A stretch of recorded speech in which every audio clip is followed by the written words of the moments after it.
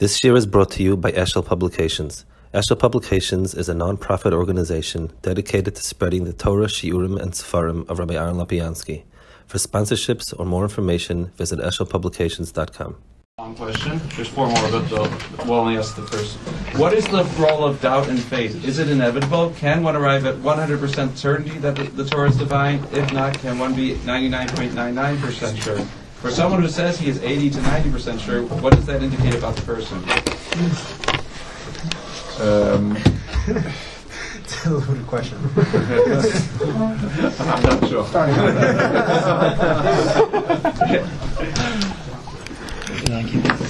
I think, first of all, we need... there's a problem. Reflecting on yourself is a positive midah. The Musa Sfarim are full of the need to reflect on yourself, and anyone who doesn't reflect on himself is not going to grow and not going to change, and so on and so forth. So reflecting on yourself is a very positive midah. It also has a downside where you start getting involved in a mind trick. Like, if you ask yourself, am I really walking like normal? Is it really at this, and the more you ask, the more you'll start limping, and you run into those type of circular problems that you inflict yourself with your internal doubts.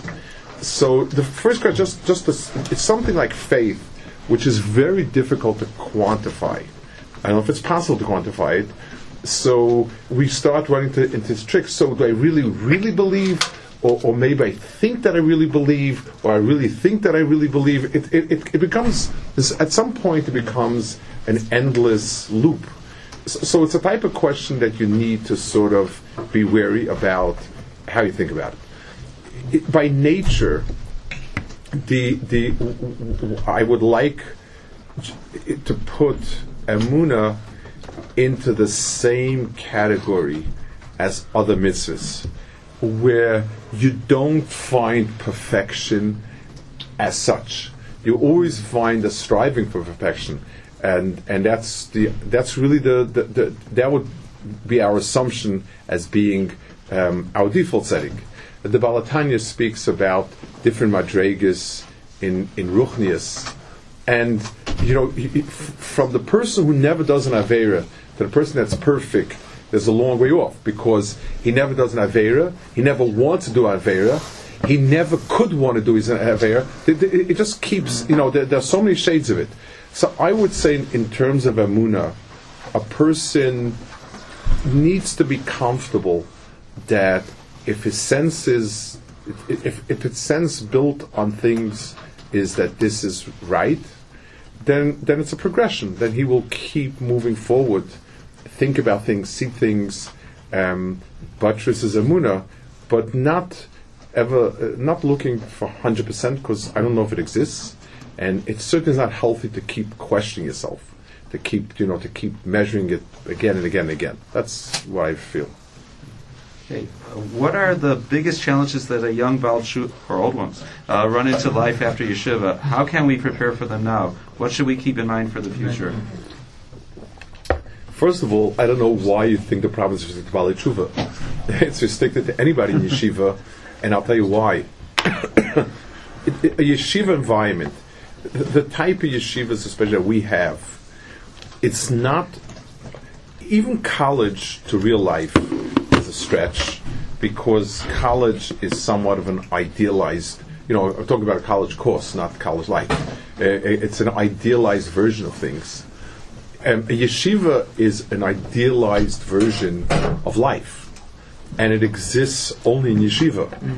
So it's actually one of the great, I would say it's a subtle crisis in the frum world, in the Haredi world, is that almost everybody goes to a yeshiva. We understand that a yeshiva need to be a place that's not a training ground for life afterwards, but an ideal situation in its own right. It's a bubble of Har Sinai, and Kleisel went through a bubble of Har Sinai before he went on to Eretz Yisrael. But how do you make the transition? And how do you transition the truths of Torah into reality? What's the appropriate translation of the different things that you do there? We don't know exactly. I have in Bayasni Yeshiva, where we know that most of the boys are going out to professional lives. We always have the issue, and now we started a group with our alumni. I mean, we've been around 18 years or so, and to meet once every few weeks to pick certain issues and discuss them, and so on. And I was myself taken aback at how strong of a bikush, how strong of a need there was felt that people needed it. So it certainly is it's a crisis for anyone in yeshiva.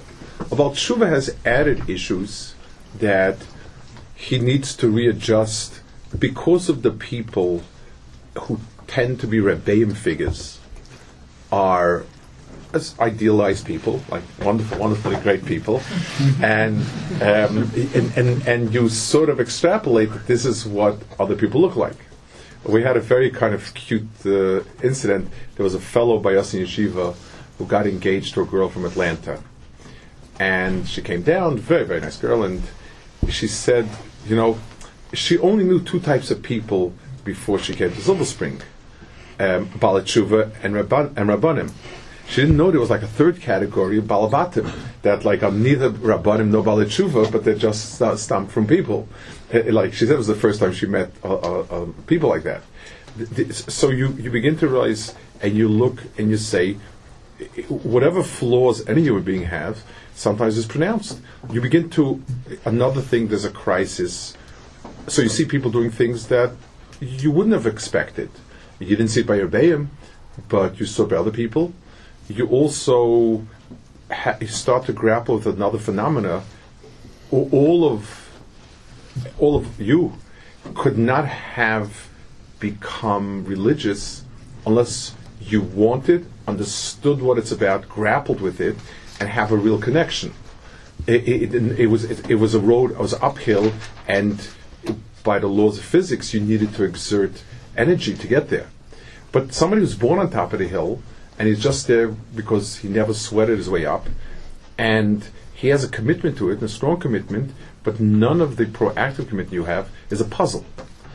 And that's something that requires an adjustment to try to understand that community, that society. At the end of the day, you need to fit into that society somewhere, and those are two big issues that I think on a personal level that people who are Baalei Tshuva especially face when they try to integrate with the rest of the communities. Okay, what is the biggest lesson, idea, or piece of advice that you want to pass over to your children, the future generation? When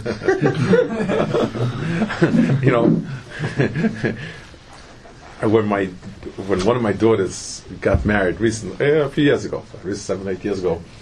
So at last night she was home, and my wife said, "Well, tell her tell her some meaningful piece of advice, like she's getting married tomorrow and whatever, something like that." And I said, I sketched her and I said, we've been together 21 years. If we haven't succeeded, I can't think of any one meaningful sentence that would be there. It's the truth be said, it's very hard. It's for someone who's lived from life, so the outside activities are fairly common. It's something about the inner sense of the approach to it, the sense of the quality of it and the neshama of it. And those things are very hard really to put into words. I could not put in a sentence. And that like I really, it's a flavor that you feel is right, and you would like your children to think about that and to have that type of flavor. But I would have a hard time putting words to it. That's the truth. I don't want to. This is asked by those who've been listening to the Sunday night shir. Why is the Rambam so obsessed with Nevuah? Because we're dealing here with something that is Yiddishkeit and Torah is based on the premise that it's God's word that's really significant, because man is not smart enough, good enough, wise enough on his own to get to the truth. So we have our Torah today is all about people arguing and talking about Torah versus Christianity and Islam. Christianity and Islam both came along and said, well, the rabbis were human beings who were arguing and discussing laws that obviously fall short of a prophecy of our great prophet Jesus or Muhammad. And for us today, since the Goyim are not religious, we're not terribly religious, and therefore it's not Christianity or Islam is not a great draw. But in his days, where religion was very powerful, and you were the underdog, you were living in a community, whether it was Christian or Muslim, where you were trash, and their God was doing the great, wonderful things.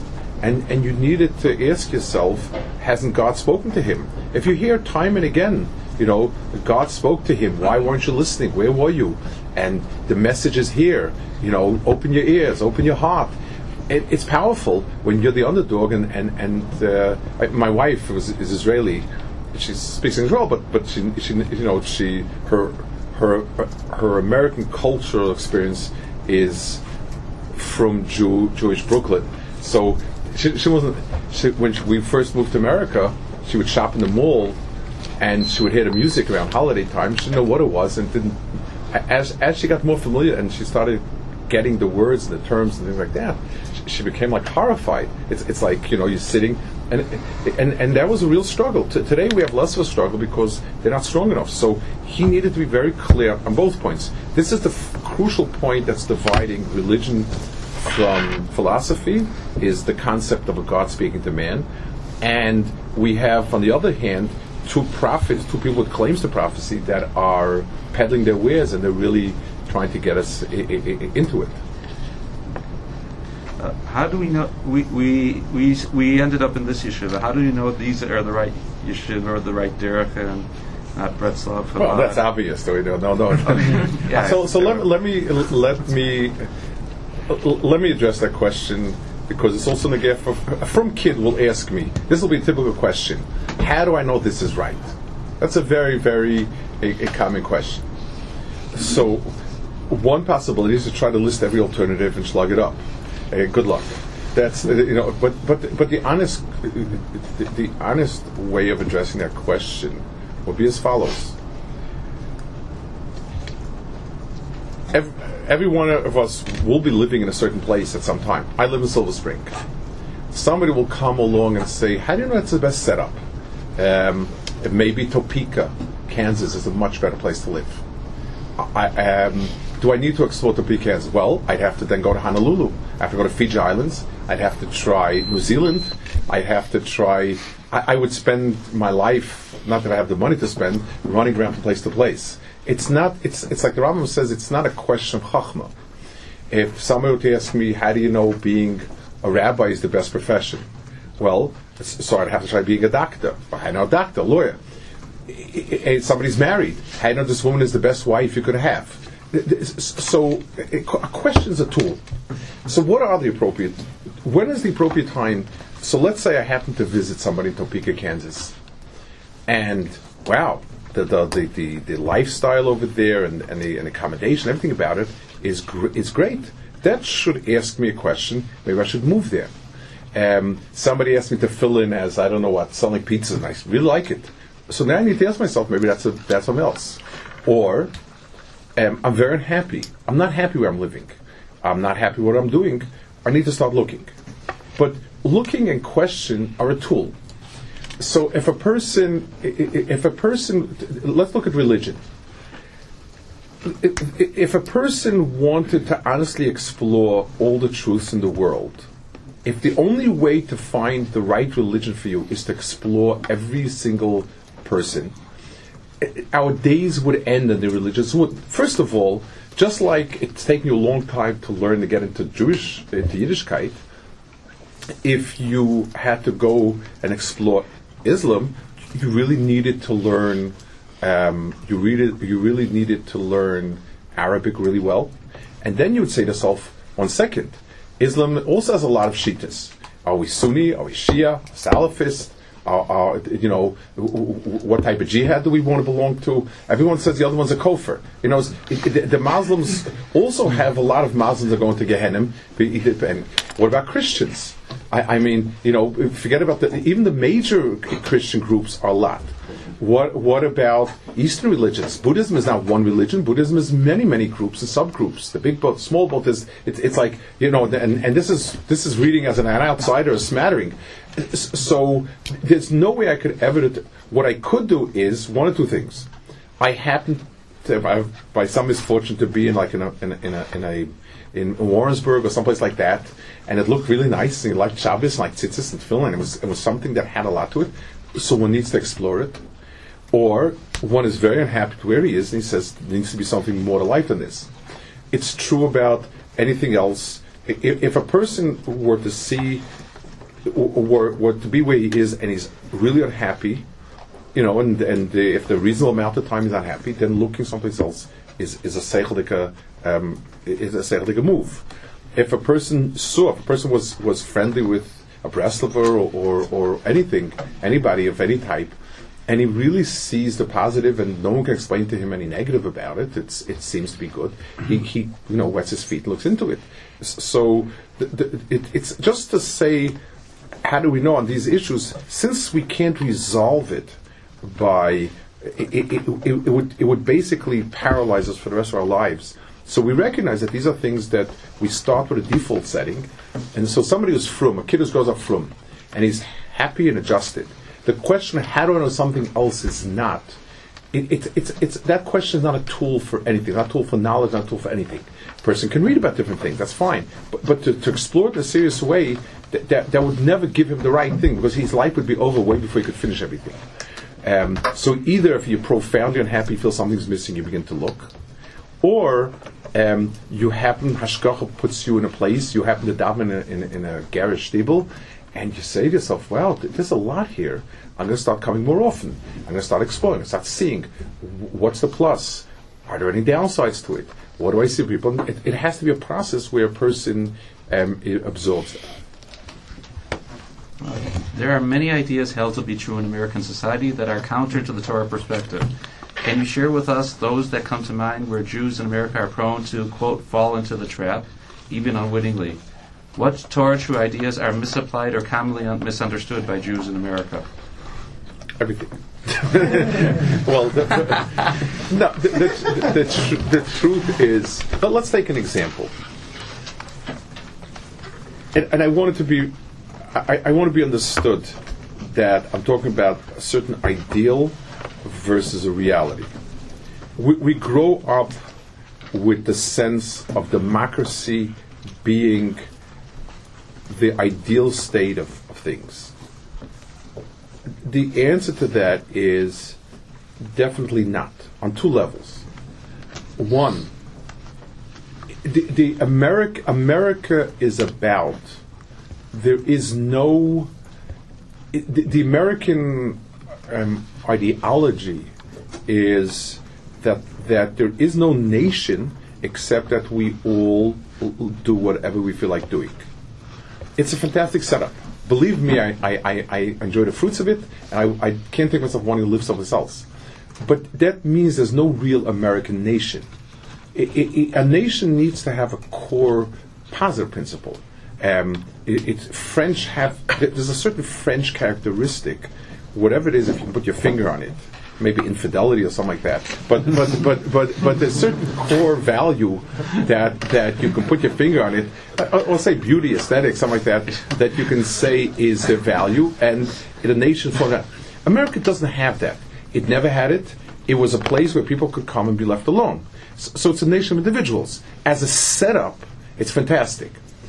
So one, two. So when you have a nation where there's a clear essence of what the nation is, and people are formed there, and that's when people have the fallacy that Israel should be like America in terms of freedom of religion and so on.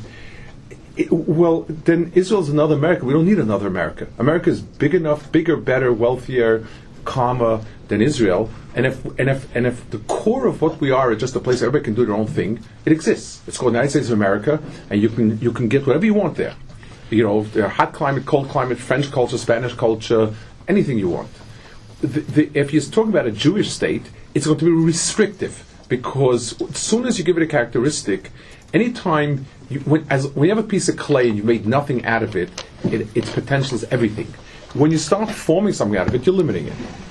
2, a democracy is inefficient.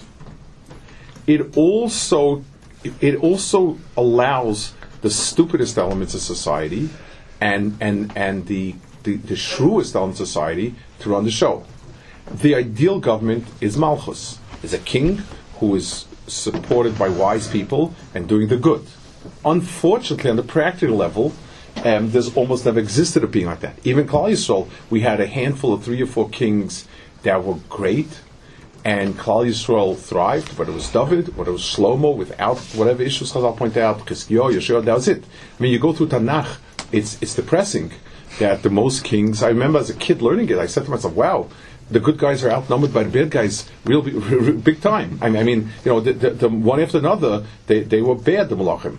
So I certainly would not look forward to a dictatorship, certainly not to a monarchy, but the reality is, when I'm mispalel, a semach David Avd Chaveres Atzmiach, it means I'm looking for a monarchy.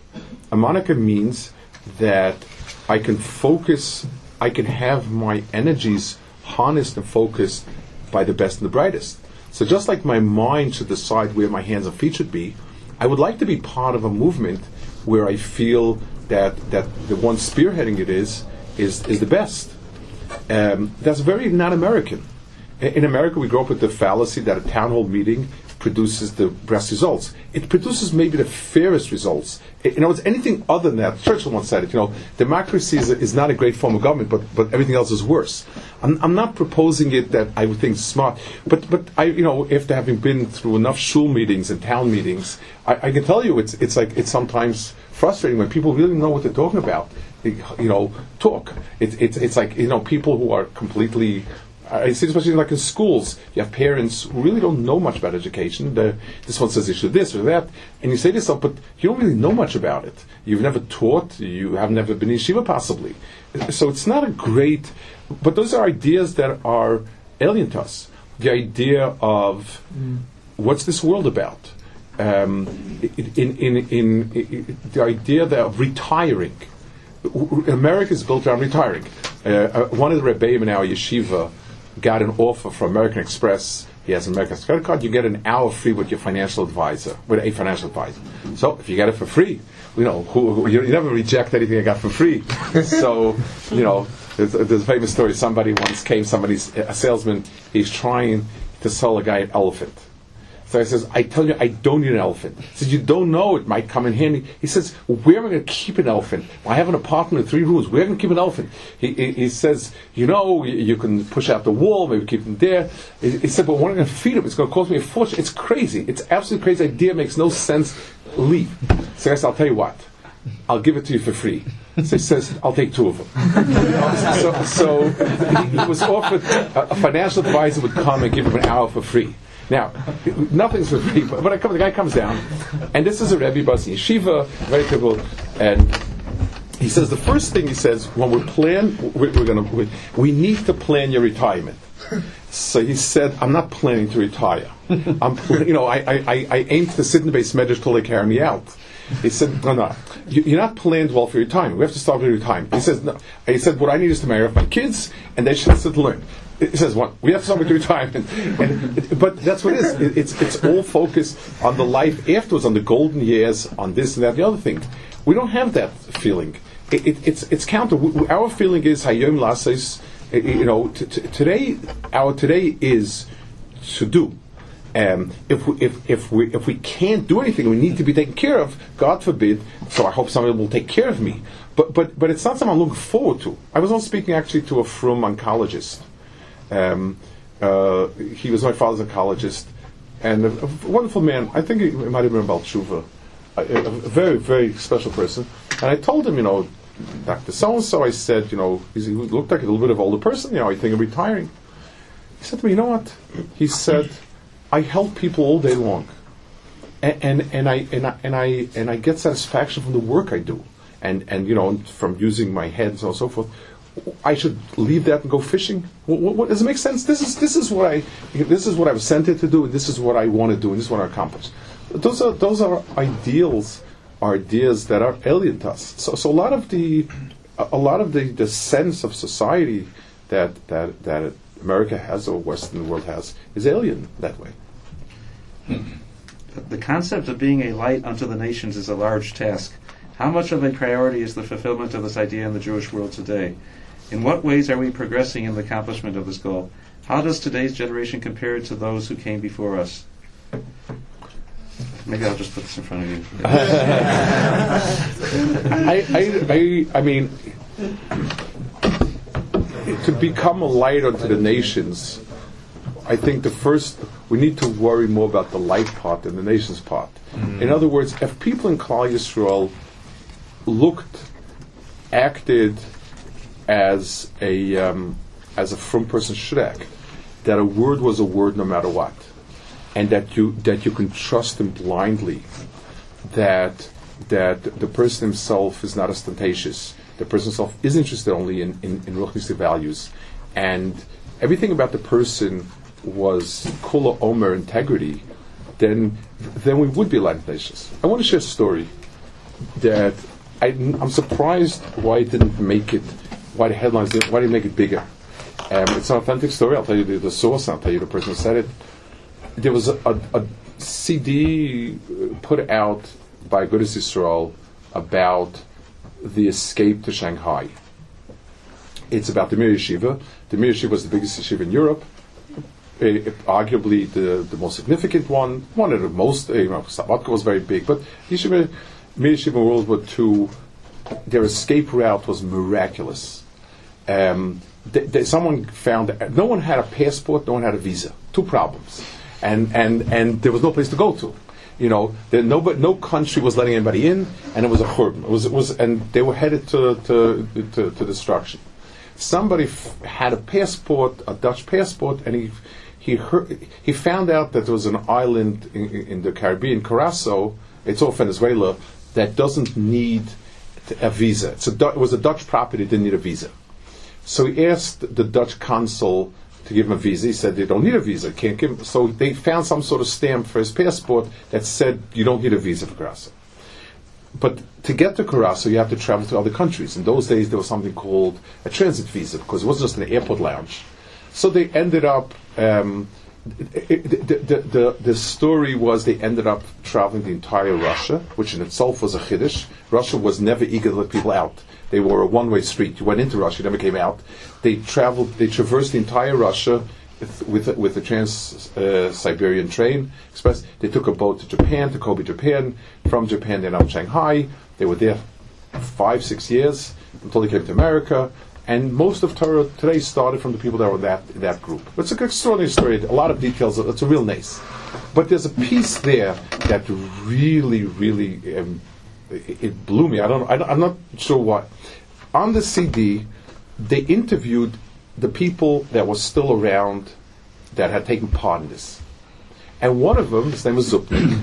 He has a nephew over here in Harnof. You can look him up. He that man was the main activist. The critical piece in the puzzle was getting a Japanese visa to go to Japan. Japan was a player in the war. It was one of the members of it was allied to Germany, and Japan was not thrilled on letting people go through Japan. So the critical piece was to get Japan to sign off on it. So Zupnik, I think it's Moshe. There were three brothers. There was Moshe. There's another one. I think it was Moshe Zupnik. He's the ones interviewed. He's talking. He said he went to so Japan opened up a consulate in Lithuania. Now, people used to think it was a miracle. It's still a miracle, but at least we know how the miracle worked. Nobody could figure out, what did Japan have with Lithuania? Lithuania is a 2x0 speck that produces cucumbers in Lithuania. Nothing else. Nothing else produced in Lithuania. And they opened up a consulate. He said, Zupnik explained why. I never knew this piece. It's also fascinating. Japan and Germany made a shidduch. They were allies. Why? What did Japan want out of this wedding? Japan wanted Germany to invade Russia. Japan did not like Russia. They had a war, the Russo-Japanese War, and their deal was that Germany would turn on Russia. Unfortunately, the Chas and Kala knew each other well, and Japan didn't trust Germany that much. They were afraid that Germany would double-cross them. So Japan sent a consul to Lithuania to keep an eye out on the German army's movements, so that the German army stick to their bargain, that they're not being, that there wasn't PR. Germany was no fool either. And Germany said, if Japan is opening a consulate in Lithuania, in Kovna, it's obviously not for cucumbers that they're looking to import. They want to spy. So as a courtesy, they sent a Gestapo officer to be the secretary and help the Japanese consul in any way he can, as befits a friend. So they had a wolf and a sheep, two wolves living in a harmony in a bed. Zupnik went into the Japanese consulate, and he asked him for a visa, a transit visa, 10-day transit visa through Japan. The consul told him, why should I give it to you? And Zupnik said 10,000 different reasons passed through his mind. It's like Kodesh Baruch Hu gave him the right words in his mind, and he told him to save our lives. So he thought a few minutes, and he said, I'll do it. There was actually a documentary about this consul. He was famous. I'll do it for you. But he said, I have a problem. I'm leaving in 48 hours. We're closing up shop here. Whatever it is, I don't need to be anymore. I'm not going to be anymore. He said, there's no stamp for Japanese visas. They're hand-painted with the characteristics. So he said, I can't do it myself. Just physically impossible to do that many. There are 2,400 passports needed to. So Zupnik said, show me how to do the brushstrokes. I'll sit with you and do it.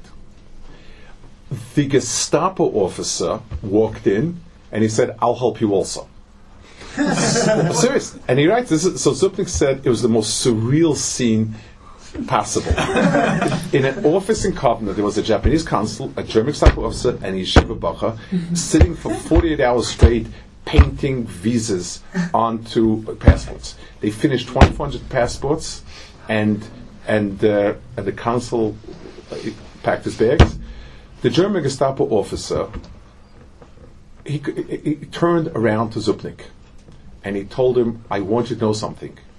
I knew one of your type of people, and I have great respect for him, and that's why I did it. And he turned around and left. Now, the Gestapo officer could have put a stop to it instantly. His own life might have possibly been at risk. Certainly his career was at risk. Some German Jew had made such a profound impression on this Gestapo officer that he was willing to risk everything to help people like him. We don't know who it is. No one knows who it is.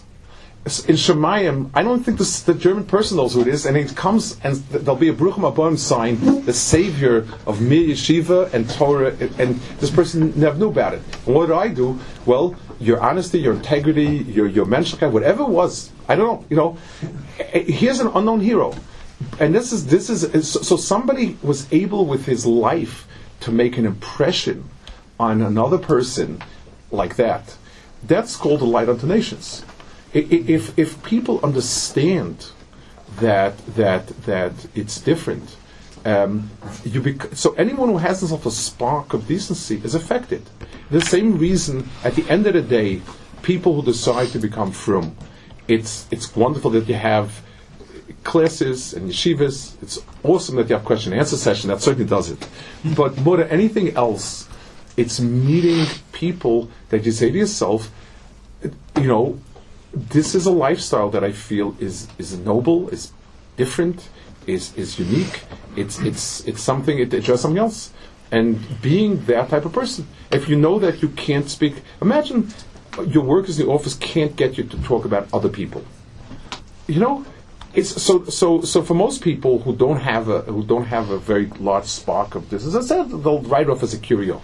But for a person who says to himself, this is something different. I must be honest with myself. This is an emes. That's the way we look. So perfecting our behavior, and today we do interact more with the way we have interacted, would make us a light for nations. Can I ask a follow-up on that? Sure, please.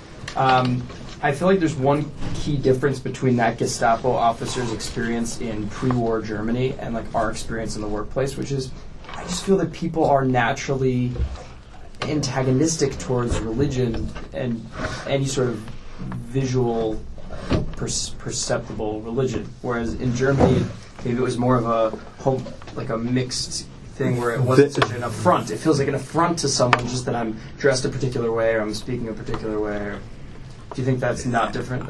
I think it's another barrier, but people will respect you if you don't. Listen, it's not our business. That's their problem, not our. Being a line of nations is their issue. If they it won't pick up on it. But if somebody gets past that and he says, if a person in the office, he takes off his Shabbos and Yontif, but never shirks work other than that, and he works honestly and seriously and doesn't goof off, people begin to respect it. What we're doing, you can only communicate to the nakuda in the person that is ruchnius, that is neshamadik, and whatever he has, that he'll have to respond to that, or else you're selling him a bill that's not right. When is quality more important than quantity, and vice versa, in the context of different areas of mitzvah observance, adherence to halacha, midos chasidus, hider mitzvah, etc.? Can you give us some practical suggestions to improve the quality of our observance in different areas? Do you want the short questions for now? Maybe I'll put it in order. Okay. There is a Simon Shachar that says it. The Simon Shachar says, that toiv ma'at bekavana miharbi b'loy kavana. It's better a little with much kavanah than a lot, and so on. Generally speaking, we need to recognize a minimal level. Like there's a minimal level of observance for all mitzvahs that we need to do, whether, as long as we do it at a minimal level of quality, that's a minimal requirement. And then, when we have a question of where to focus energies, then generally speaking, quality trumps quantity. So if a person can learn fewer blot, but better, know it more clearly and get it down better, that's preferable. If a person can focus on a few of the tefillas much more than the other ones, you should say, but these, depending on the stage of development, I'm talking in the long term. So quality seems in Shacharach to be certainly more significant, except that there's a minimal level of compliance to everything else. I think that would be the right way of describing it. Okay. How do we ascertain a healthy integration into Yiddishkeit as we continue to develop our emunah? I'm missing a piece on that. What do you mean? Okay, so let's go to the next one. No, I would say. I think maybe I would feel is it's. I think it's important to keep it on two separate tracks. In other words, to say that the more I'll believe, the more I'll do, it's not really. If a person has gotten to a certain point where he says, this is very serious and I need to really think about it, the doing itself offers a feedback that of it feeling right, an intuitive feedback. It's not a result. When a person is doing a business deal, so you can say the commitment of the money, of the resources they're committing for this, should be commensurate with how well successful it will be. In Emunah, if a person has a general sense that this is something serious that I have strong reasons to think that this is right, doing that will help you. It'll be one of the pieces of the puzzle to give you feedback. If it clicks into place and it feels right, it's another. I don't want to use the word proof. I don't want to use the word proof, but it's another pillar buttressing it. So I definitely wouldn't make one contingent on the other. I hope that was a question. Yeah. Is it more important to pursue a career one loves, or to focus on making enough money to support a family and Torah lifestyle? How does one afford Orthodox observance in America while balancing work with other priorities such as learning, family, and community involvement? Okay. It's very, very difficult. The first thing is a person can't. I guess what I would say is to avoid the extremes in both directions. To do something you really don't like, you can't do it. It's not going to work, even if it's making a lot of money. But if you really don't enjoy it, on the other hand, you might particularly like anthropology. It's very difficult to be a frum anthropologist. Between the salary and the lifestyle, it's not going to, it's just not going to work. A person needs to take the areas that he's good at, could enjoy, and find the niche of where he could make a decent living. It's rough in the States. The truth is there are options. There are communities where the cost of living and the both in terms of real estate and therefore tuition and the lifestyle is much easier. There are places like Cleveland, there are places like Detroit, that have wonderful communities that are Baltimore that are really developed in terms of frumkeit, and yet the cost of living and the expectation level is much, much closer to doable than New York is. New York is a frightfully expensive place, and everything goes up. If the price of housing is X, tuition has to follow. People have a lifestyle that tends to be on the grander scale, and that's one of the issues. One of the things to balance when you're choosing community, and it's very rough to balance all the different areas, but people do it, and Baruch Hashem, people do it successfully. It's a challenge, and I guess until you're more in it, you're not going to be able to really get a sense of it. What is appropriate for a person to ask for when davening? Is there anything that is not appropriate to ask of Hashem? I think if you follow the Ruach, one of the reasons why it's important for us to daven a fixed nusach is because Chazal gave us guidelines for what's right to ask. But let's give an example. Parnasa. If we were to ask for Parnasa, how would we phrase it now? Words, dear Lord, send us money, lots of it, preferably cash.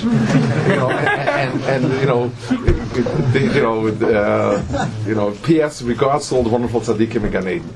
Like Parnasa. But is that a bracha? It's not. Most people who've gotten a lot of money quickly, unearned, have tanked in a big way, in a terrible way. But Parnasa is something we need to ask for. Money is something we need to ask for. Chazal gave us a formula for it. Borech Aleinu, Sashana Zeis, Vaskonim Svasol Teva. A person's ideal situation vis-a-vis Parnasa or the wife and klali is bracha. I do something. HaKadosh Baruch Hu is mevarach ma'aseh yadai. It flowers, it blossoms, it grows. So when I'm following the nusach of Chazal, I'm also building in myself the right approach to it. The first thing I need to ask for is the das, to understand things, to see things right.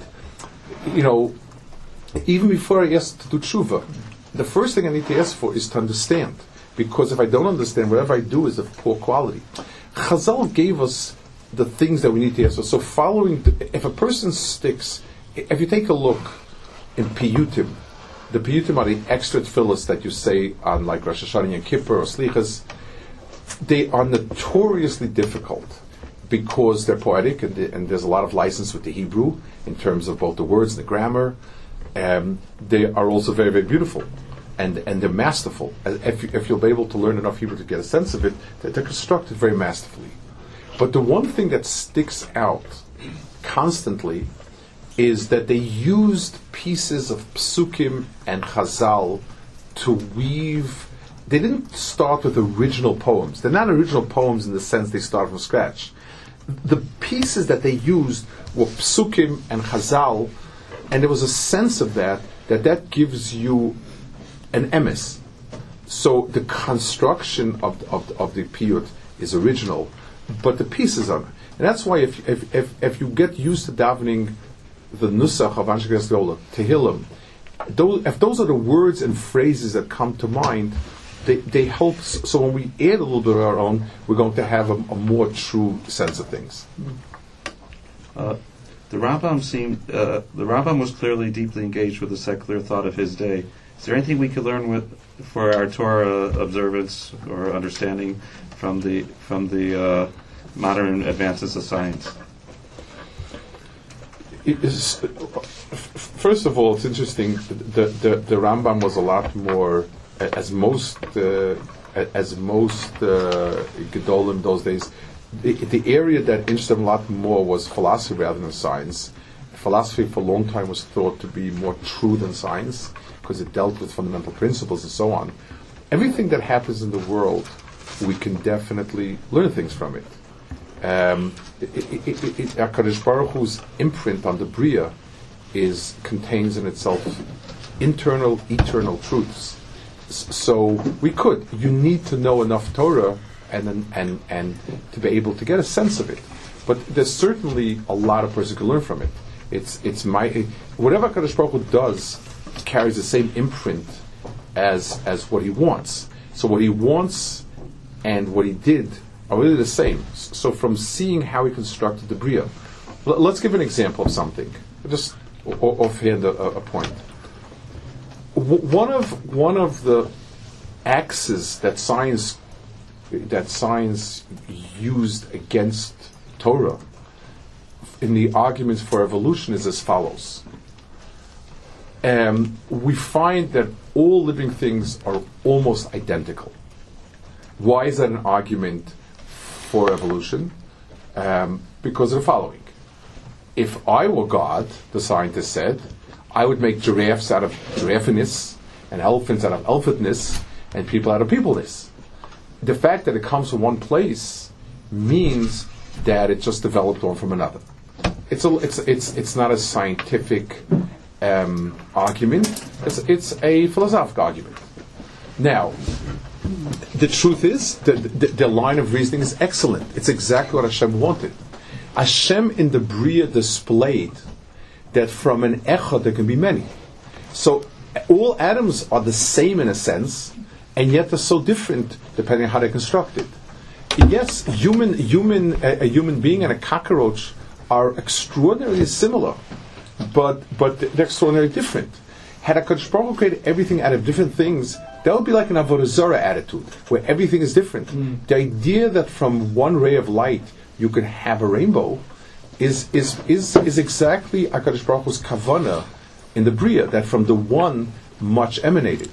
So here we have something which, yes, it used to be thought many years ago that every living being is entirely different. It's not. They're constructed from almost the exact same patterns, and yet they're so profoundly different. Which is when you think about it, you contemplate it. There's an extraordinary truth to it that the world is a reboot that comes from an echad. I think by definition you'd have to find in everything of significant discovery a deeper truth to it. Do you have any tips to ensure one maintains proper kavanah during davening? How does one prevent his mind from wandering? What suggestions do you have that will enable us to be better daveners? You have a very good share on this one. What? You have a very good share on this one. It's a struggle for everybody. It's a struggle for people who are frum. It's maybe more of a struggle for people who are frum. I think getting comfortable with the words. In other words, if you mentally have to keep translating, it's very cumbersome. It's difficult. It also doesn't allow you to get into it. I think learning, if you learn a small piece of one of the brachas in Shemona Esrei, to a degree, it's just like when you're learning a language. The shita used to be that you use your mind to translate things. So this is a cat is a chatula, and so on. So every time you see the word chatula equals cat, this must mean a cat. The more modern version of learning languages is immersion. Don't think of the word cat. Just say chatula. What happened? Chatula. And you see the cat, and don't go picture cat chatula. Go chatula. and that's why immersion is considered to be a right way to teach language. If a person, I think it's not difficult to take one bracha and to repeat enough, and then when you say it the next time, say it with the feeling and the words in Hebrew. Try to skip the English and see if you can't take one of the brachas that speaks most to you, each person, and then see if you can get that, and it becomes. If it becomes a positive experience, then you want to look. Then you look forward. The mind daydreams to escape things that are boring, dreary, or unpleasant. If you have positive davening experience, then it'll reinforce it. And again, it's a struggle. It'll be a struggle for all your life. It's a struggle for everyone. Okay. Are Rambam's 13 principles of faith fundamental and essential to Orthodox Jewish observance? Are there any differing opinions? Were these principles unanimously agreed upon before he laid them out in his time? Okay.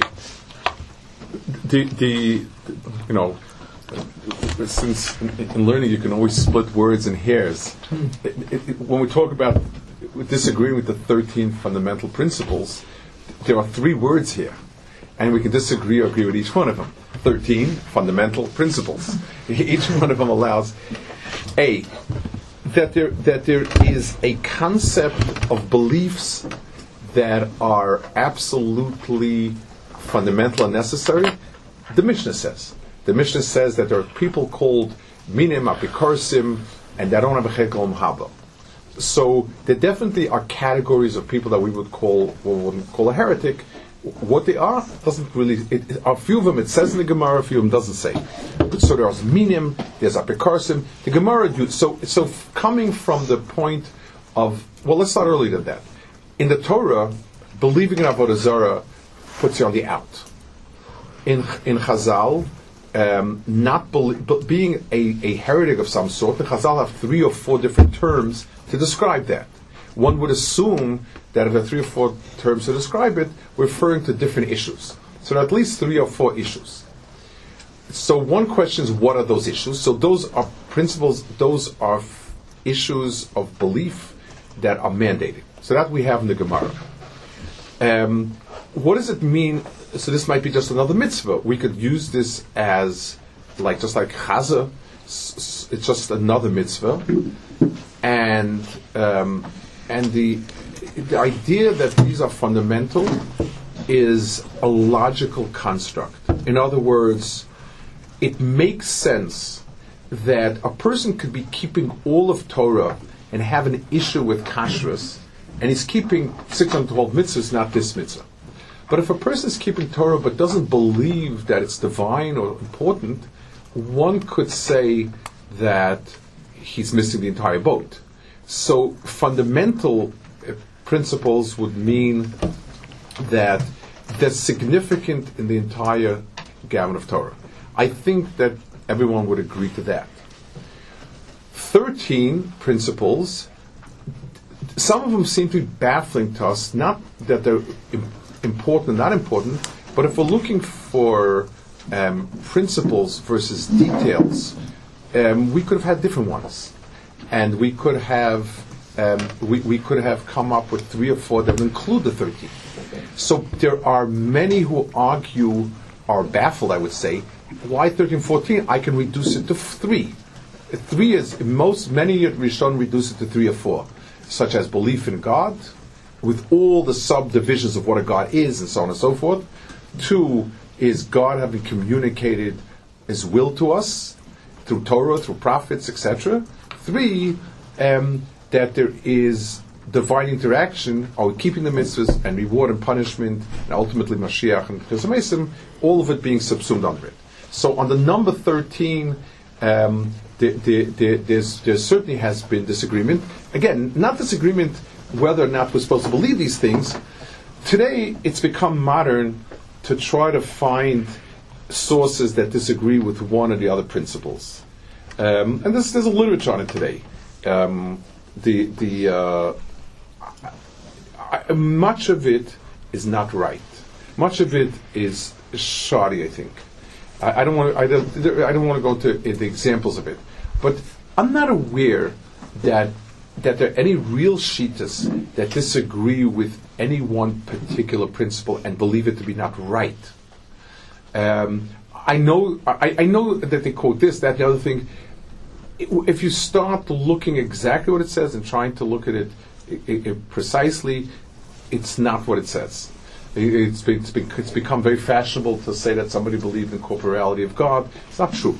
I don't want to go into details. Just a whole. It's become a huge literature on this. That at the end of the day, there are no serious shittas that disagree per se with the validity of any one of these principles. They can agree and disagree.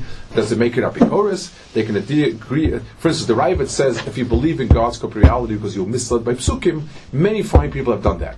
So the Raavad's point is that we can't fault a person, but he's not disagreeing with it, and so on. So I would say it's hard for me to find any disagreement about Mashiach. Yeah, there's one Yom the Gemara says Mashiach will not come anymore. Hillel. A Hillel. Who it is, what he held, why he held, but we don't pass like that. No, and to the best of my knowledge, nobody. So to point out a Hillel who said it, and it's not clear what he meant. He said Shekva Achlo Yisamei Chizkiyahu. What exactly means? It's open ended. I don't think there are any serious shittas and disagreements in it. Can you shed some light on the concepts of culpability and punishment, both for actions and thoughts? Lack of a maybe that's enough. I don't know what do you shed light on concept of culpability and punishment? A person is responsible for what he does, and lack of awareness with mitzvahs, or lack of understanding of the intricacies of can lead one to transgress. Are these considered full transgressions? Okay.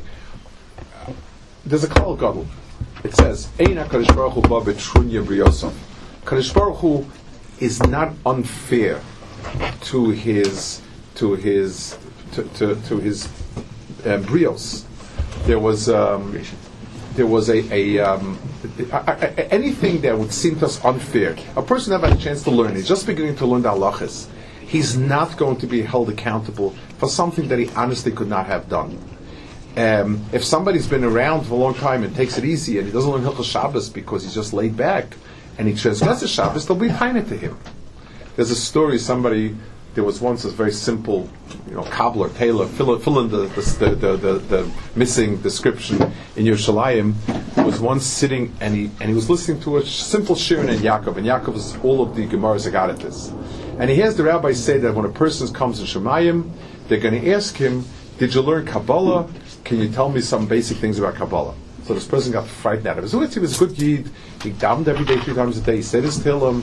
He worked hard. He was honest. He gave his kids good chinuch, but he never learned Kabbalah. He actually didn't learn Gemara either. But now it says that when you come to Shemayim, the first question will be, they're going to ask you about Tzipis of Merkava. Did you look? So he was very shaken, and he went to ask Rabbi Shul Leib Diskin, the Rabbi Yishlayim, what's going to be. He says, I'm going to come to Shemayim. Then he asked me if I know any Kabbalah. I know 0. So Shul Leib said, don't worry. He says, they know which questions to ask to which people. And HaKadosh Baruch Hu is not unfair. It's not out to get you. So if a person will be held accountable for not having learned what he could have learned and he should have learned, then we're accountable. If we're not, then we're onus. Okay. Regarding the 6 constant mitzvahs, what does it mean that they are constant? How much conscious attention do they require? Can they all be observed simultaneously? If so, how? Do you have any practical tips for us to improve our observance of these mitzvahs? Would you prefer if Rabbi Rosenblum edited these questions more?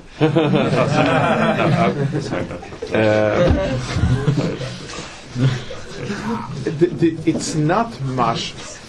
It's the 6 constant mitzvahs. It's hard to believe that you need to actively think about it all the time, because you couldn't think about learning, you couldn't think about other people.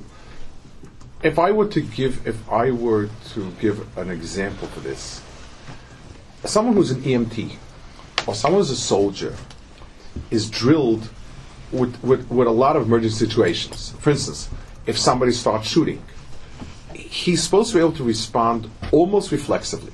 He's supposed to be able to drop to the ground, do whatever soldiers do, and so on. An EMT, somebody starts choking, he's supposed to instantly be able to react.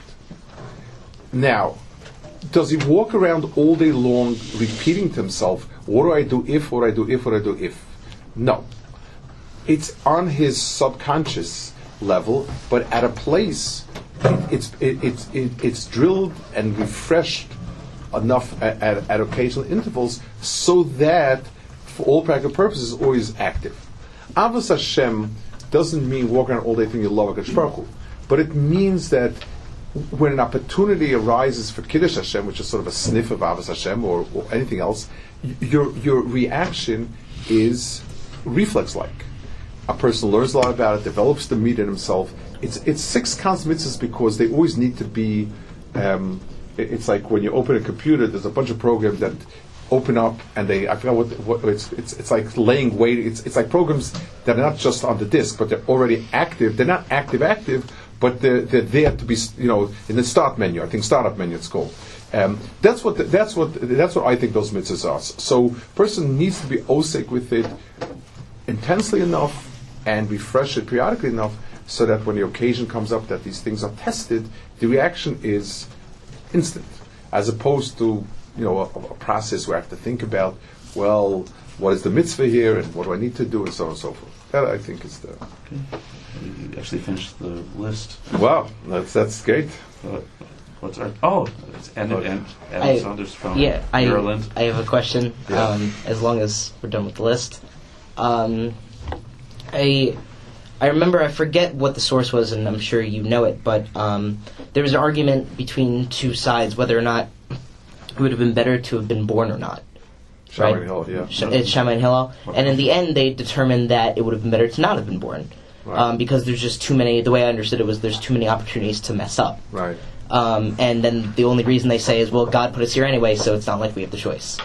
But today, it seems like we do have the choice, not whether or not to not be born, but whether to become religious. Like if Kiruv did not exist, then a person, at least in theory, wouldn't be faulted for not keeping mitzvahs.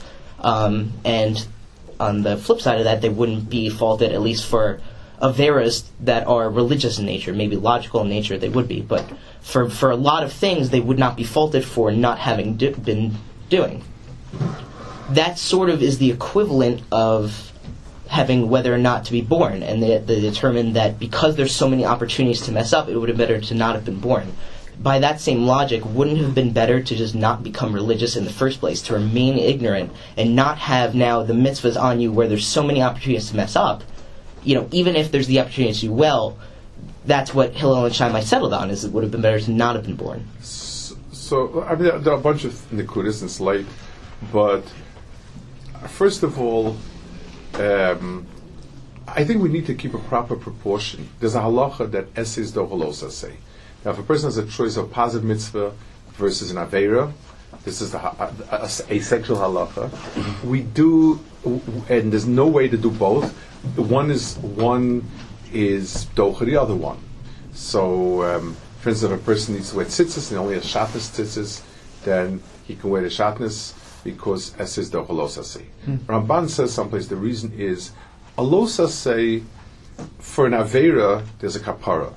For a missed opportunity, there's no kapara because the opportunity is missed.